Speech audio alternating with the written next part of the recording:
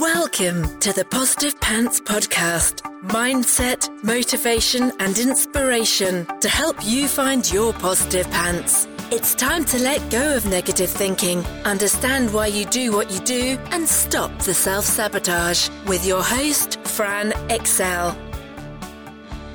Welcome to the show. As always, it's Fran Excel, your resident subconscious success mentor, helping you find your very own pair of positive pants so you can get out of your own way and live a life that you love. If you want to stop self-sabotaging your own success and let go of the stress, then you are in the right place, my friend.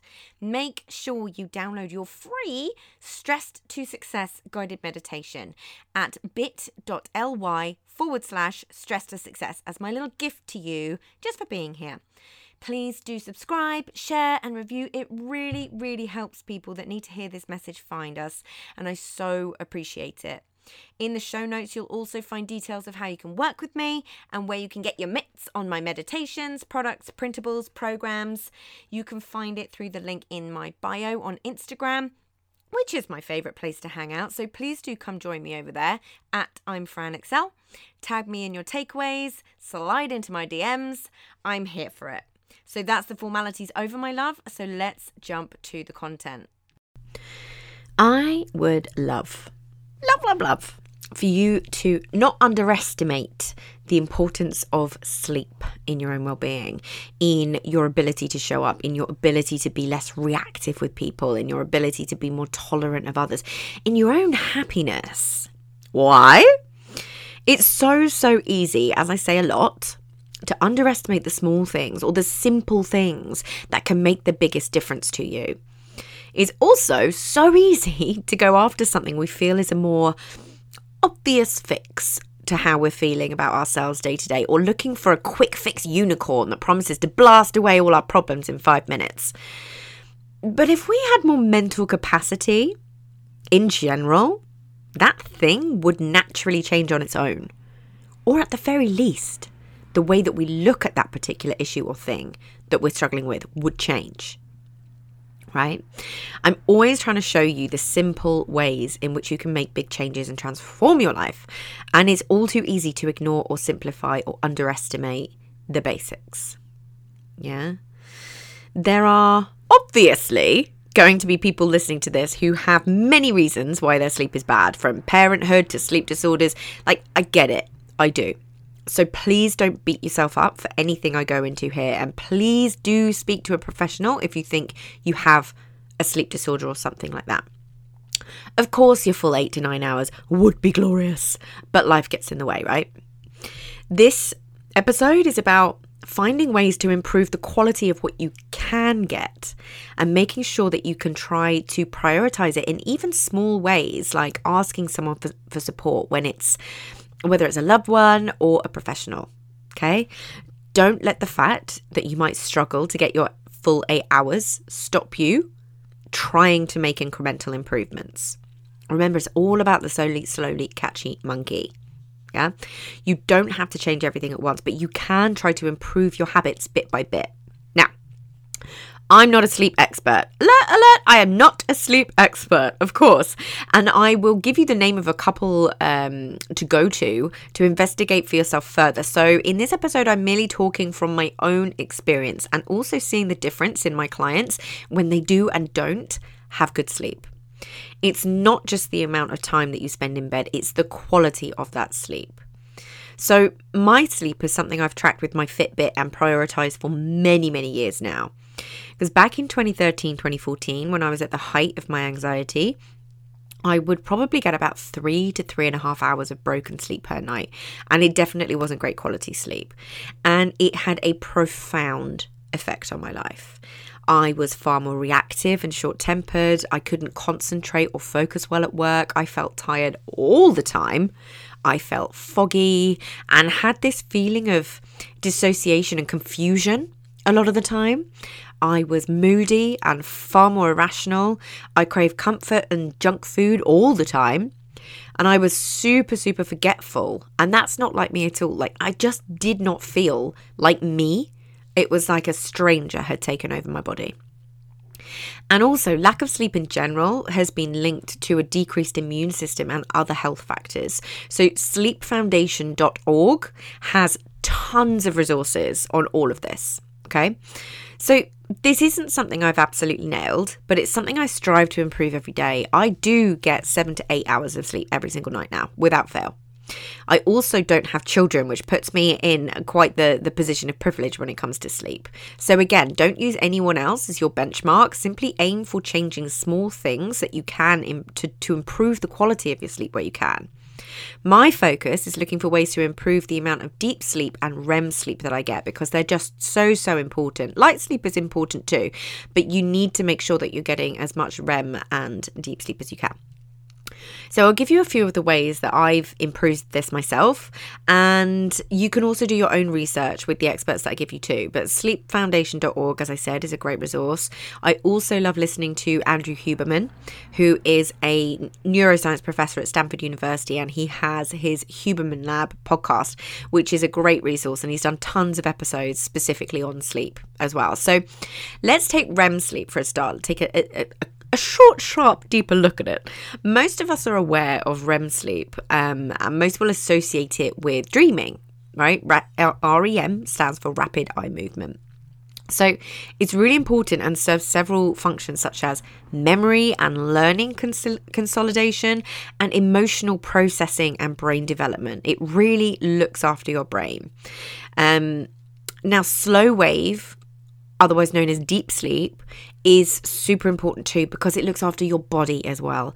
This is where the body repair takes place, and some more lovely brain stuff too. So essentially, without these stages of sleep, you aren't repairing your brain and body efficiently, and that's not going to help you in your waking hours to feel your best, right? So I'm not going to go too into the sciencey stuff too much, because as I say, I'm not an expert, and I certainly don't want to tell you the wrong thing, but I can tell you how much of a difference focusing on it helped me, and the small improvements I made that really helped me to achieve it, going from 3 to 3.5 hours of sleep to 7 or 8. Yeah. Please do go to the resources I've mentioned if you want to understand deeper the science around sleep, etc. But from my perspective on this podcast, I just want to emphasize the importance of how much it affects how you feel day to day. Yeah, it's really easy to say, oh, we've got something wrong with us, and sometimes it's, it can be as simple as taking a look at your sleep, because there's a cascade effect throughout your whole life when you prioritize sleep. You feel more alert, you have more capacity to cope with what life throws at you, your focus and memory improves, your mood improves, and with all of that, that's just the tip of the iceberg. It's not difficult to see how much easier life could be. So, without further ado, here are a few of the things that really made a big difference for me. First of all, I block out all light and sound. I look glorious. Chef's kiss stunning when I sleep, because I have a mouth guard to stop me grinding my teeth. Hi, Milo. And I have a black silk sleep mask and jelly earplugs. I go all in. Okay. Goodness gracious, he's gone mad. My alarm is my Fitbit, which I love for 2 reasons. Firstly, it vibrates on your wrist to wake you up, which is much kinder. And there is also a function called Smart Wake, which wakes you up in the most efficient cycle of sleep for you to feel alert and awake. It's always harder to wake up if you're in a deep sleep cycle. So I find this beyond helpful. Now, not eating late is a really big one. I don't win this battle every day, and I notice the difference when I do. I believe the ideal is about 4 hours before you go to bed is the last time you want to be eating. I also make sure that I don't drink too much water, because I always need to get up for a pee in the night, and that's so frustrating. So I try to not have too much water or anything that's a diuretic before I go to bed. Alcohol is an absolute sleep stealer for me. If I know I'm going to have a drink, I adjust the next day accordingly, because I know, even if I only have a couple of glasses of something, that my sleep isn't going to be good. We also switched to decaf tea, so we can still enjoy it when we like. I have decaf Earl Grey, if you will, but I don't have caffeine after lunch. That made a big difference. I use blue blocker glasses. You can get prescription blue blockers lenses as well, which mine are, for any screen time in the afternoon and going into the evening. They make sure that you are not taking in all the light that is going to give you all the signals to stay awake, basically. We're going to help you with the sleep side of it. So your melatonin can increase as well.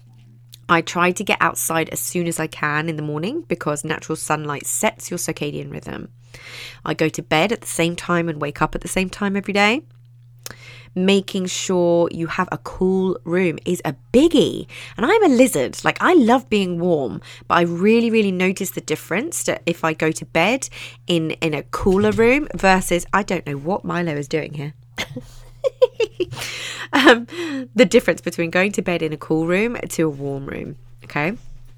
The warm baths and showers about an hour before bed massively help me drift off more quickly too. I use a sleep pillow spray or essential oil roll-on my pillow and wrists. I've tried tons of them. Again, it's going to be trial and error over which ones are best for you and which ones work for you. But the ones I use are Tisserand Rollerball. That's my favourite one at the moment. HeartMath, meditation and my Sensate also massively help, particularly if I do wake up in the night. They help me drift back off quickly. You might like the Calm app, like do whatever works for you, but those sorts of things where it's going to really help you drift back into sleep intentionally.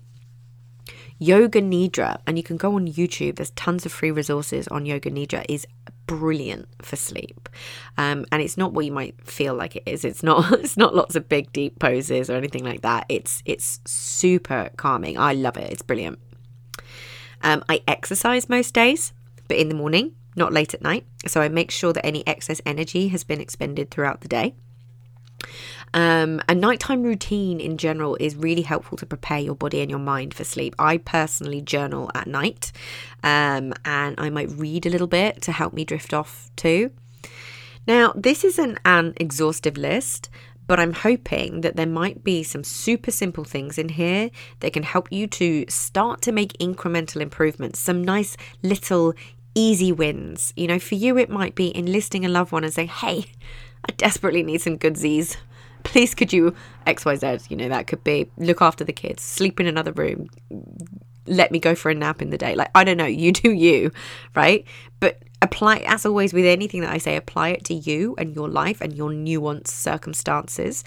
I just really, really love for you to remember the cascade effect that it can have. I want you to take a moment to think about when you've woken up and the days that you've had where you've had a good night's sleep versus the ones that you haven't. Like, what a difference that makes. And this is just one shift without, you know, we're so quick to label or diagnose or beat ourselves up if we're not feeling our best. And it's really easy to ignore the things that can make a profound difference and just jump into there's something wrong with me inherently. Could you simply really need a good night's sleep? So I'm just hoping that it gives you a little bit of food for thought and a couple of tips to maybe make a couple of changes. But I hope it serves you. So if you got value from this and you know in your gut that now is the time to step up and start rewiring your thinking and start changing things for yourself, then join the Positive Pants Toolkit app and community so you can work out what needs to happen to get you from where you're at right now to the action-taking success you know you can be. And if you want my eyes and ears on your problems, then I work with people one-on-one and through my programs. You can find all the details to join the toolkit or book in a call in the show notes, the link in my bio on Instagram, and on my website, franexcel.com. So stop waiting for if and when and choose to change things now because you can. I'm here to believe in you when you don't believe in yourself. And as always, I hope you found this helpful and I'll see you next week. Bye.